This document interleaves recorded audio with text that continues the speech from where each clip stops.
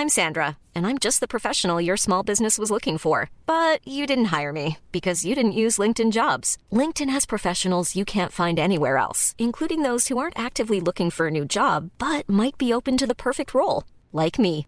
In a given month, over 70% of LinkedIn users don't visit other leading job sites. So if you're not looking on LinkedIn, you'll miss out on great candidates like Sandra. Start hiring professionals like a professional. Post your free job on linkedin.com/people today. Hope you're having a good Memorial Day weekend from all of us at Sports Day Tampa Bay, and hopefully you're spending time with your family, remembering those who serve in the military, their families, and especially those who have made the ultimate sacrifice for our freedom. As I say, we love you because you stand on a wall and say nothing's going to hurt us tonight. Not on my watch. God bless the troops. God bless America. Thanks for what you do. And we have a lot of sports to talk about today. It was a busy sports weekend. The Rays beat the Orioles 8-3 to win that series Sunday before heading off west on a road trip that begins this afternoon with a game in Oakland. And the offense came alive. They had 6 runs in the third inning. We'll tell you why this offense continues to surprise everybody. And we'll talk more about the trade of Denard Span and Alex Colomé, who had a save on Sunday for the Mariners. We'll do that. We'll have a lot of discussion about that on Tuesday. And we've got a special treat today for Bucks fans. Skylar Fulton, very interesting young new receivers coach. He played receiver for Dirk Cutter at Arizona State, and he takes over for Todd Monken. It's quite a group that he will be coaching, and we had a chance as the media to speak to him recently. We're going to play what was a very insightful and colorful interview with an interesting guy in Skylar Fulton. I think you'll enjoy if you're a Bucks fan. So all that and more on this Memorial Day edition of Sports Day Tampa Bay. I'm Rick Stroud of the Tampa Bay Times, along with Steve Versnick, our producer. And before we get started on this podcast, I want to tell you about our sponsor, Continental Wholesale Diamonds. So you found your soulmate. Congratulations are in order. No doubt that your head is swimming with excitement and plans for the future. And not just the proposal in particular, but what about the engagement ring? Do you want to surprise her with it when you propose, or maybe you shop for it together? No matter what you decide about the how is one thing, but the where, well, that's a slam dunk. Go visit my friend Annie at Continental Wholesale Diamonds to find an exquisite engagement ring and wedding rings as well. You'll see brilliant diamonds in every cut imaginable. They're loose diamonds as well as mounted on precious metals. The choices are available in all kind of ranges, from classic and traditional to unique and trendy. And the best thing is Continental Wholesale's prices.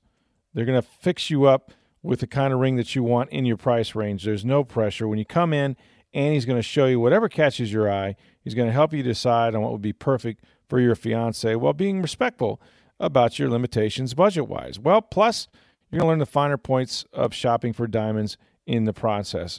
Look, you got to go see my friend Annie at Continental Wholesale Diamonds. That's where you save money, and it's where I shop. They're at 1715 Northwest Shore Boulevard, Suite 150, right next to the Penthouse Club. So, Steve, you and I were at the Rays game on Sunday. The Sergio Romo experiment didn't go so well this time. He was making his second start against the Orioles in about 48 hours, and he only retired the first batter he faced. All 3 runs ended up being charged to Romo in the first inning, and the Rays pitchers, they walked like 5, I think, in the first 3 innings. But we'll get into what happened on the mound after that. They did shut him out the rest of the way. But as much as the Rays pitching in that whole sort of opening picture has been a story, I think their offense may be a bigger one. I mean, putting aside the fact of all the offseason departures like Evan Longoria and Steven Souza Jr. and Logan Morrison, Corey Dickerson, and those kind of guys, and the Rays have had at various times to endure stints on the disabled list. You got Matt Duffy and Carlos Gomez has been down there. Danny Hechavarria is on the DL now. Kevin Kiermaier, who's still out with torn ligaments in his thumb. And then came the trade of Denard Span, and that happened on Friday. And, of course, he was very effective as a leadoff hitter. He was, I guess he was tied for the team lead with 28 RBI. We'll get into more of that on Tuesday, his trade to the Seattle Mariners. But, in this game, for the second straight day, Brad Miller led off. And, he homered with his first at-bat, and the Rays rallied for 6 runs in the third inning. He had a double in that inning as well. So I'm impressed. I don't know how they're doing it. I mean, I look at this lineup, and you got a bunch of guys, many of whom are really just learning how to play in the big leagues. Carlos Gomez, who's a guy they were counting on, really has struggled. He's batting under 200. He did have a home run in the game, but it's been fascinating to watch. And I think you got to give the Rays a lot of credit for the way they've been able to string together hits. And even though I think they're like 25th in the majors in home runs, and they're not scoring a ton of runs, but they're matching it with pitching and defense, Steve. And I kind of like watching these guys play, to be honest with you. They're getting timely hitting. And at the beginning of the year, I know specifically I said I didn't think this team could string hits back to back to back together to score enough runs because they weren't going to hit a lot of home runs. I've been wrong so far. Absolutely wrong on this. Me too. And I don't know if it's just a carryover from years past, but as they give up 3 runs to start the game in the top of the first, and Sergio Romo and then Vidal Nuno comes in, you're sitting there thinking this game's already over. That was kind of the thought in my head, and because in years past it would have been. Brad Miller then leads off the bottom of the first with a solo home run, and now it's 3-1.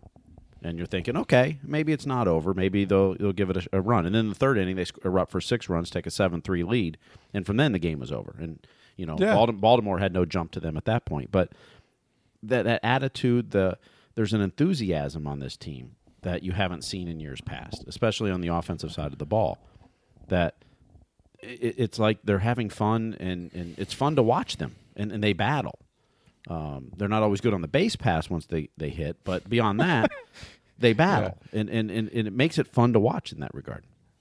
They have really bought into sort of this concept that they are better than the sum of their parts are better than they are individually, and we've said it. I've said it before that to these guys, and people forget this is their major league dream. This is their opportunity to play every day, and they have a lot of interchangeable parts. We saw Brad Miller lead off today, the last 2 days actually, and he's a guy that can bat anywhere in the lineup, and he certainly could be a cleanup hitter. But they're not going to hit a ton of home runs. But you're right. It's the timely hitting.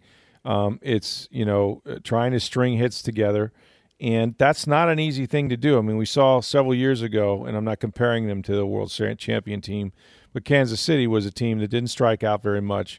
Made contact a lot, found holes, and battled, and that was the thing. They were able to get extended bats, get favorable counts, not swing it at bad pitches, and really they don't give away at bats. I mean, I think that's the biggest thing, Steve, that you're talking about is every time they go up there, it's not good morning, good afternoon, and good night. I mean, they're going to extend it and foul pitches off and make the guy throw strikes. And they were able to, spit on some bad pitches today from Gausman, who was usually very tough on them, and exploded. I mean, when you put up 6 runs in an inning, that's very hard to do. And I know I haven't covered them a ton. I mean, it seems like when I go on a Sunday, they have these offensive eruptions. So Kevin Cash should actually pay me to go out there now. But they really do. They just know their approach, and they know their limitations. I mean, we've seen in the past, we talked about guys like Kevin Kiermaier has struggled, because he's a guy that's prone to try to drive the ball and pull it, and instead of using his speed and hitting the ball up the middle or the other way. And that's sort of the approach that everybody else, though, is having the right approach. They're not, when they get in trouble is when they try to do a little too much. But when they just hit pitches, where they're pitched and try to make good, solid, hard contact, they really are a handful. And they sent 12 guys to the plate in that third inning. It's even the guys that don't play every day. I mean, Christian Arroyo had as good a game as you could have, both defensively at third base. I don't know how many assists he had, but there was a ton of them. And then, the rally, he walked to lead off the inning and came back around as they batted around and had a 2 RBI single. So he was very, very good for a guy that doesn't play every day. I'm just impressed with him. I think when they get to June and you get to where, you're going to start calling up some of these young guys, I think it's going to be an awful lot of fun at the Trop. I really do. Well, you talked about not giving away at bats, and just even thinking back to some of last year's team. I mean, how many bad pitches did Corey Dickerson swing at? He hit a few of them. But how many bad ones, especially the second half of the year? I mean, you didn't have to even come close to the strike zone and you could strike him out. How many strike threes did Steven Souza Jr. watch go by right down the middle of the plate? Right down the middle, complain to the ump about, the call when it's right down the middle. You don't see that on this year's team. I mean, Carlos Gomez probably swings a little too much for the fences, and at times needs to shorten it up. But as a whole, they have a much more structured approach to their at bats of what they're trying to do, and trying to stay within themselves, really, which is it's fun to watch, because you don't ever have an at bat up there you're thinking this ain't going to end well. I mean, right. You're generally. I mean, there were times Steven Souza would get up there last year, and he's a good player and has done some great things. But there were certain at bats you just knew he was going to watch strike 3 go by before the at bat started. You knew that was going to happen. And the lineup, Steve, is so interchangeable. To your point, I mean, it doesn't really seem to matter who's batting 1 through 9. It used to be in many years, once you get past 5 or 6, you figure, if you get any production out of the bottom half, you're doing well. And that's not the case anymore. I mean, these guys just flip the order back around, and that's what Miller was talking about. He goes, I let off the game after that. He came up, he could have driven in 9 runs on Sunday. He had the 2 hits his first 2 times up and drove in 3. But honest to God, he probably left 6 guys on base the rest of the day.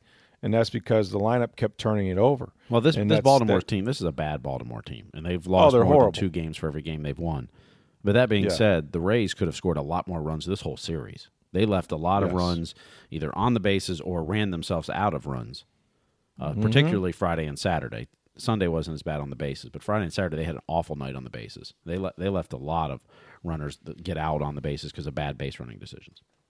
Yeah, and I talked to Kevin Cash, and he said, that's sort of, he took the blame for that, said that's on him. It's not being too aggressive. It's just not making good decisions. And that's something they can't do, because if you're gonna take a bunch of hits to score runs, you certainly can't run yourself out of innings. So we didn't see any of that on Sunday. They played really good defense. I mentioned Carlos Gomez with a great catch in right field in foul territory, and that seemed, he's an energy guy. Hasn't hit very well, still batting under 200, but did hit his 6th home run on Sunday. And I credit. I mean, they haven't. By the way, that was a monster shot. Yeah, that was a blast. And Miller's hit the D ring. Miller's was even bigger. Goodness, he hit the D ring. I haven't seen many guys hit the D ring. I really haven't. That's the farthest ring that it would have gone, probably over the scoreboard or thereabouts in right field. So that was a monster shot. So they had a couple Titanic home runs, and even though Romo really didn't get through the first innings, the last 2 appearances in the last twice in the last 3 days that he started the game.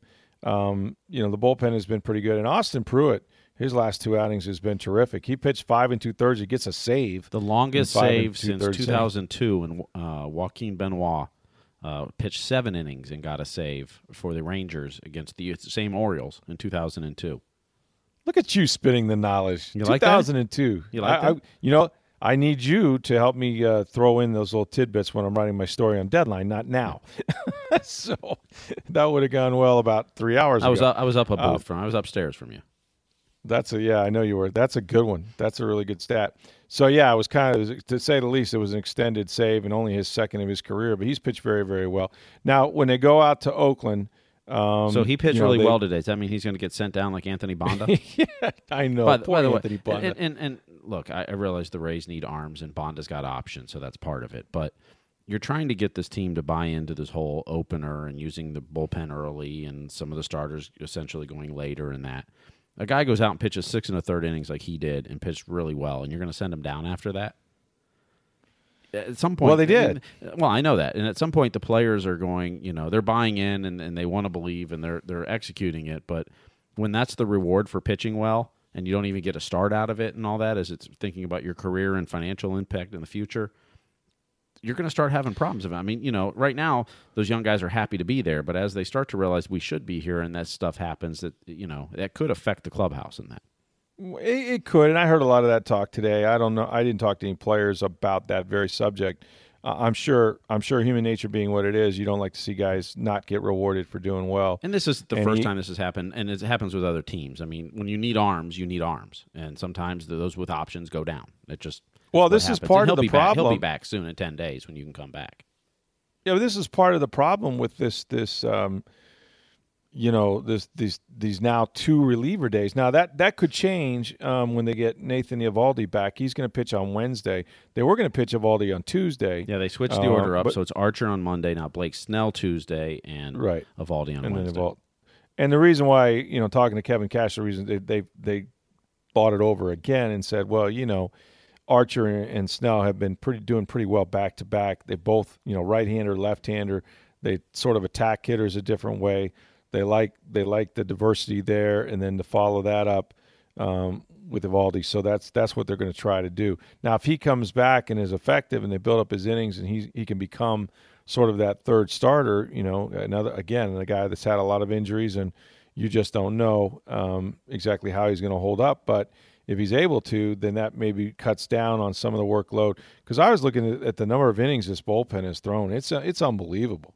They've had – well, but some of the numbers look a little skewed because instead of starting Austin Pruitt today, you pitched him out of the bullpen. So and your starter's only as, going innings. So this whole model is making sure you're going to pitch a lot more relief innings than anybody else because essentially Yarborough Friday, Bonda on Saturday, is like Pruitt a starter, Sunday. They're considered relief pitchers because they came in relief, even though you're thinking of them as a starter because they're going to get a bulk of the work. They're going to go 4, 5, 6, 7 innings. Right, that's correct. But, there's still guys you're using out of the bullpen at times. And right now they are sort of pseudo starters. I agree with you. But Pruitt, they're not available the next day. Let's put it that way. And so that's the reason they've been sending these guys back and forth is to try to, collect more innings from somebody coming up from Durham. And the latest guy is an interesting player. I don't know when we're going to see him. We didn't see him on Sunday, but Jamie Schultz, you remember he was on the verge of making the big league roster in 2017. He's one of their final cuts, and then he got cut, and he went down to Durham, and within his first 10 pitches, I think he tore his groin in his first game at Durham. That knocked him out 3 months. Then he came back. He tore his meniscus in his right knee. He played through both those injuries. He ended up needing surgery on both of them in the offseason. Wasn't pitching that well at Durham. He was 1-1. His ERA was like almost 10. But I think as much as anything, it's sort of a reward to let him know, hey, we haven't forgot about you. He's a guy that can throw hard. And they're sort of giving him that carrot. Come up, give us some innings. If he pitches a couple clean innings, and that'll help his confidence, and he'll be on the Durham shuttle. This is sort of the way the season has gone this year. But I'll tell you, they've gotten enough pitching and pretty damn good defense for the most part when they're on their game. And again, timely hitting and just enough runs. It's managed to get them within one game of 500. They've kind of hovered around there for a while now, and who knows, I don't know who makes the schedule, but man, they really stuck it to the Rays, man. Two West Coast road trips back to back. That hasn't happened since I think 2012 to the Rays. And, here they go again out to Oakland and then on to Seattle, and they finish up against the Nationals in Washington, D.C. But I believe by the end of this road trip, which will be the first week of June essentially, they're done with half their road travel for the year. That's correct. So, their schedule is backloaded at home for the back half of the year. So, which isn't a bad thing if you can kind of stay in there and stay around 500. Just depends on what the other divisions do, but you're going to be in that wild card race. So I think it's going to get really interesting when Willy Adames and Jake Bauer and some of those guys come up in June. You're likely to see, more possible trades or releases. We don't know exactly what. I'm Sandra, and I'm just the professional your small business was looking for. But you didn't hire me because you didn't use LinkedIn Jobs. LinkedIn has professionals you can't find anywhere else, including those who aren't actively looking for a new job, but might be open to the perfect role, like me. In a given month, over 70% of LinkedIn users don't visit other leading job sites. So if you're not looking on LinkedIn, you'll miss out on great candidates like Sandra. Start hiring professionals like a professional. Post your free job on linkedin.com/people today. The future holds for some of the other players. But they're keeping their head above water, and no one's sulking, and everyone's going about their business the right way. And it's fun to watch. It was fun today anyway, if you were one of the 13,000 there, or I'm sure the many, many thousands at home watching the game. So that was interesting. So we spent a lot of time at One Buck of late because of the OTAs, because of the off-season workouts and whatnot, and it's been fun, watching them. Some of the new players, of course, a lot of new players on defense, and the rookies coming in. They still have OTAs this week. On Thursday, we'll have a chance to go out there and see their practice. They're open every, I think, third OTA to the media. and then in a couple weeks going to have the mandatory mini camp around the middle of June, and that'll be it until they come back to training camp. But one of the changes, and it's a major one, I mean, Todd Monken, who coached wide receivers and was the offensive coordinator, is now the offensive coordinator. He's not a position coach. He's still involved with the receivers, but, primarily he's the guy that's scripting all the practices, calling all the plays, talking to James Winston an awful lot. And the new receivers coach is Skylar Fulton, who's a young guy, who's, I believe, I think he's still in his 20s, as a matter of fact. He's been here a couple years helping Monken, but now he takes over. And a dynamic personality, you'll hear that in this interview. He played for Dirk Cutter at wide receiver at Arizona State. And, I think when you look at that wide receiver room, some of the guys they have, whether it's Deshaun Jackson or Chris Godwin, of course, Mike Evans, Adam Humphries, it's really a competitive group and a fun group to coach. And Fulton is pretty convinced he's the right guy for the job. You'll hear him talk confidently about his abilities, but also just what to expect from all these players at these positions.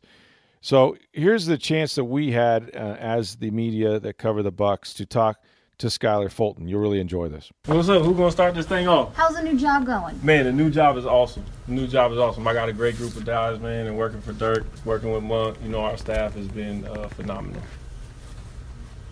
How did this change for you? I mean, obviously you were involved with the receivers last year, but just what is it like for you to step up into this role more formally? I mean, more responsibility. I mean, the room's mine now. They're my guys. Kind of, I'm choosing the drills and talking about the reps at practice and just, the routes and one-on-one. So more responsibility, but like you said, I've been with the receivers for 2 years before this. So, I've been extremely lucky because I got to spend 2 years with Monk, who, isn't just, still the best receiver coach in the building, but probably the best receiver coach in the NFL. So, to be able to learn from Monk and still have Monk in the building, to conversate with him, bounce things off him, talk about different things has been awesome. He's talked to us about his new job and how he, can be a little bit more of a sounding board to Dirk and maybe see the bigger picture. How can he leave a unique mark on this offense? How can he help this offense move forward?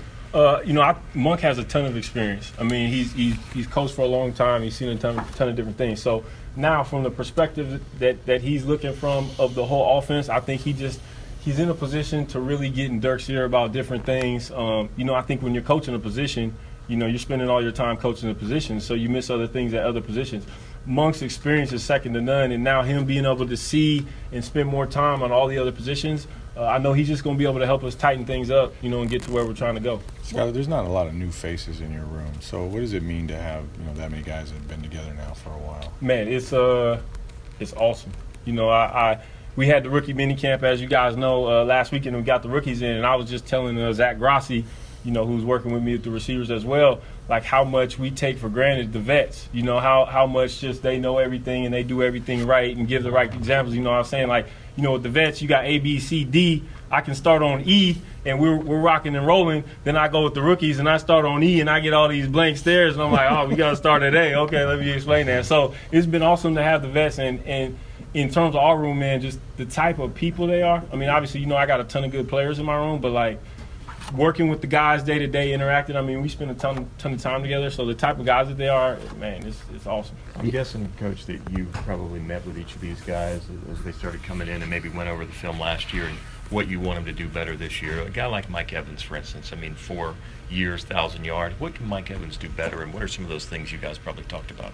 I think with Mike, it just, as he gets more experience and he plays more of the nuances of the game, Mike's going to continue to make plays. The tough thing for Mike is everybody knows who Mike is. You know what I'm saying? People that don't even watch football, they know you got to double cover Mike. You know what I'm saying? So I look at last year, a lot of people talk about Mike had a down year last year. It was, for whatever. I mean, statistically, maybe because he hardly got 1,000 yards, but it's like, how many guys they got 4 1,000-yard seasons? I think there's 3, right, in the history of the NFL. So when you're going into your 4th year, everybody knows you've had 3,000-yard seasons, and you're still getting double teamed and you get 1,000 yards, that's not a down season to me, especially when you take into account the things that people don't watch. Mike plays without the ball. The things that Mike does for us when he's not even getting the ball that people don't understand are extremely important. And Mike's selflessness of playing hard without the ball and being consistent and being on the field, we're lucky to have that.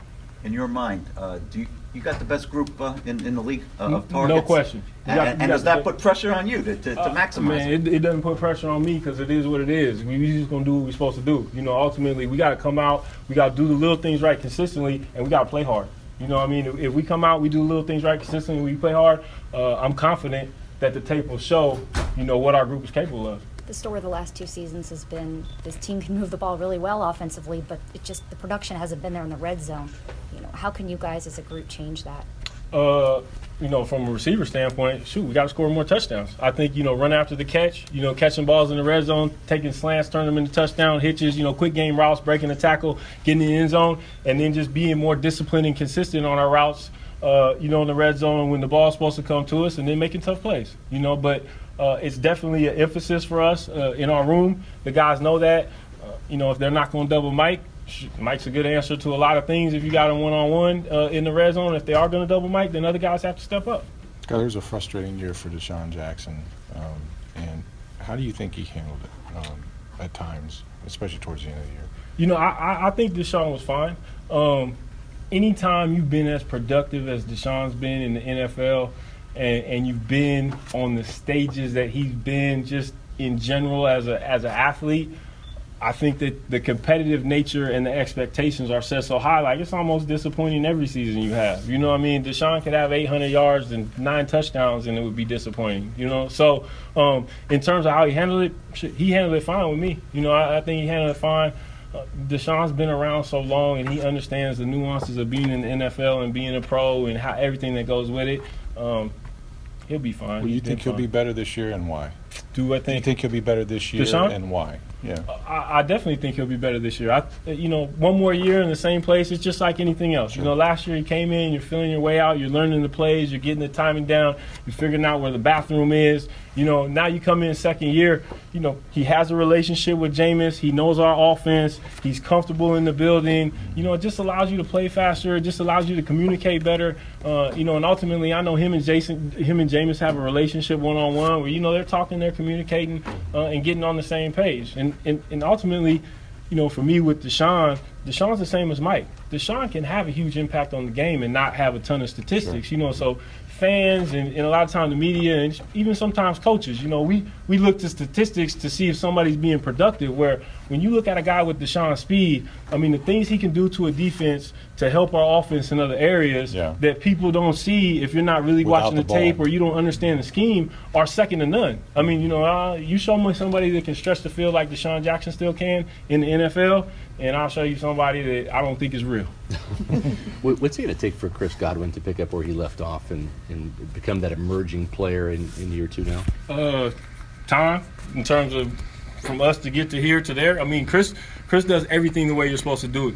You know, he comes in, he takes care of his body, he works hard, he knows what he's supposed to do, and he does it the way we coach him to do it. You know, so to me, again, for Chris, it's just experience. You know, the more experience he gets, the more, and even that being said, like Chris already carries himself like a vet, you know, but there is no substitute for experience. So that game experience of seeing certain looks and learning the little nuances of different things, whether it's a split, a technique, whatever it might be, I think that Chris will continue to pick those things up and his game will develop from that aspect. But from a day-to-day, working hard, you know, catching balls, practicing hard, I mean, Chris does everything the way we ask him to do it. As a young receiver, what can that game-winning touchdown at the end of last year do for him and propelling him? I just think confidence. You know, I still you know, put on the clip where he got tackled at the one in Carolina. You know, because I give him a hard time that Bobo got a touchdown before he did. But ultimately, it just gives you confidence. You know, you go out and you make plays like that on the NFL stage in a pressure situation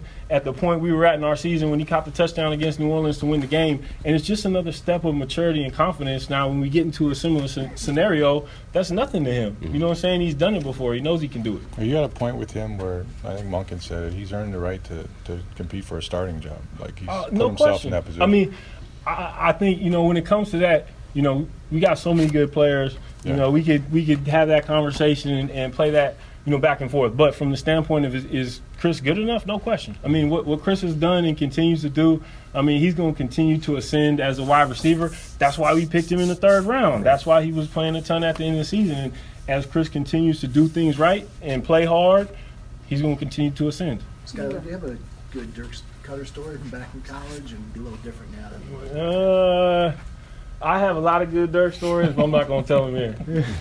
I don't really have anything off the top of my head that What, you have anything else? That's one subject. As a coach, have you seen him evolve? You've been around him a lot. How have I seen him evolve? I mean, when I was around Dirk at Arizona State as a player, I mean, I was way younger, he was way younger, his kids were way younger. I think just seeing Dirk mature as a father and a parent, in terms of his kids going through college ages and dealing with young adults and, now being in the NFL for 10 years, it's just a different environment. In college, your academic meetings, you're making sure guys are going to class, you're running them when you're missing class. When you're in the pros of the NFL, it's more professional. You're not babysitting guys, you're not chasing them around trying to figure out what's going on. You're just doing your job. And one thing that Coach Cutter is extremely good at is doing his job.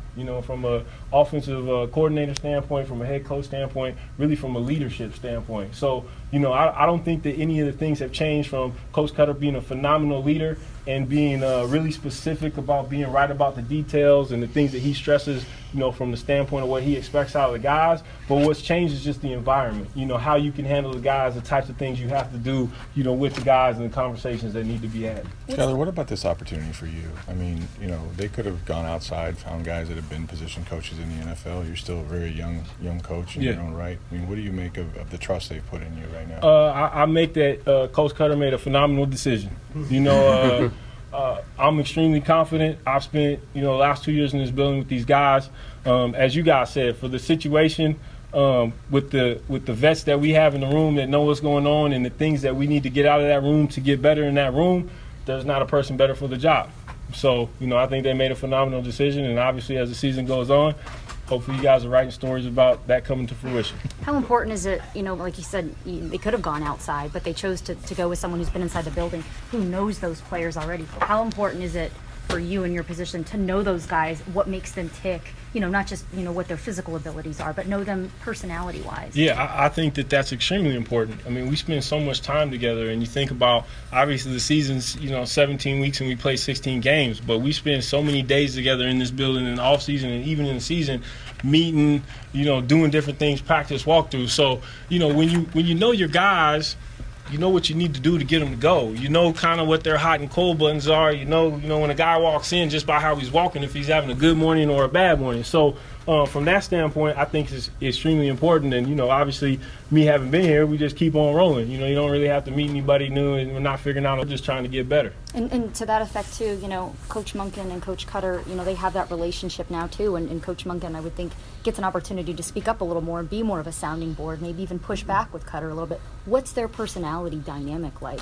Yeah, I don't the personality dynamic is Coach Cutter and Monk communicate really well. I mean, in terms of, pushback and all of that, I don't really see pushback. I see communication, and I think that, Monk and Dirk have a history where they've seen so much together and interacted so well together that when things come up, they're looking at each other across the field. They don't even have to say anything. And I think that's what, the difference is. Monk can see that whole picture now to where, like I said, you look across the field. If I'm Dirk and I'm looking over there, me and Monk, we just saw the same thing. Yeah, let's get that right, And obviously even with the other positions, now you got two guys that are kind of roaming around, getting in the ear of some of the players or the other position coaches, making sure things are the way that they're supposed to be. Energy, Monk's commitment to doing things the right way. Ultimately, I mean, there's a lot of coaches like that, but when you come in this building, you feel Monk's energy. Guys know Monk's going to bring it every day, and they know that he really cares about this. Is there a story or something that maybe you have of him that really kind of demonstrates that or really kind of stands out to you? Like, man, this is a guy that if I was playing, I would want to play for him. Or this is a guy I'm really happy I get to work with. I just think ultimately, man, just being around Monk every day, just the attitude he comes in with and how he handles everybody as people, understanding that they have families and lives outside of this and taking the time, to talk to guys about things like that and actually, think about those things when we're talking as coaches in terms of how they impact some of the other things that are going on. So, just from the standpoint of him, genuinely caring about guys and taking things into account that I've been around a lot of coaches that haven't, make him different from me. You mentioned the rookie minicamp. What's your initial impression of Justin Watson, your receiver in the room? I think Justin has a ton of potential, man. He's big, he's fast, he works hard. He's another guy that's doing everything the way we ask him to do.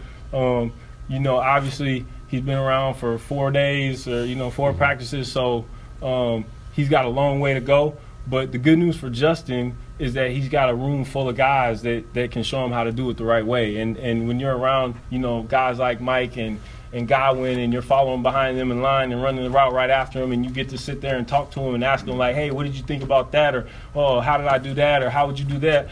He's the type of guy that's going to take those resources and run with them. So I'm extremely excited, about Justin, and I'm looking forward to continuing coaching him. So, as I said, fun guy, Skylar Fulton. I think he's going to do a good job there with those wide receivers and certainly be something to watch that position. I think it's one of the strengths of their team. So the Rays play today at 4 p.m. So as you're enjoying, hopefully, your Memorial Day and keeping the troops in mind and recognizing their service to this country, we hope that you have a chance to tune in, maybe watch them play the Oakland A's. Another note, we spent a lot of time on this podcast talking about Josh Freeman, had an interview with him. Well, Josh Freeman has retired from the CFL and the Montreal Alouettes. That happened recently, I think on Friday, as a matter of fact. So he is retiring from football, and it doesn't surprise me. We'll discuss more about that in the weeks to come. And I hate to remind Lightning fans because this would have been an even better day in Tampa Bay, but the Stanley Cup Finals begin tonight. Washington is at Las Vegas. A lot of Buck ties with Washington. With Las Vegas. If you hadn't had a chance, read Greg Alman's story on TampaBay.com about all the connections, particularly in marketing and things like that. But it will be the Capitals against the Las Vegas Knights, and that begins tonight. So big week of sports, and we will be here to talk to you about it all week long. We're here Monday through Friday, and we appreciate your feedback. You can always reach us on Twitter at SportsDayTB. You can reach me on Twitter at NFL Stroud, or my email address is rstroud@tampabay.com. Love for you to rate and review this podcast. Steve, where can they get it? Anywhere you get podcasts, whether you're subscribing through iTunes or Google Play, Stitcher, TuneIn, iHeartRadio, or SoundCloud. You can like the post there. You can review them, leave a comment, or you can go to tampabay.com/sports. The latest headlines are there, but also the latest podcast, too. For Steve Versnick, I'm Rick Stroud of the Tampa Bay Times. Have a great Memorial Day, everybody.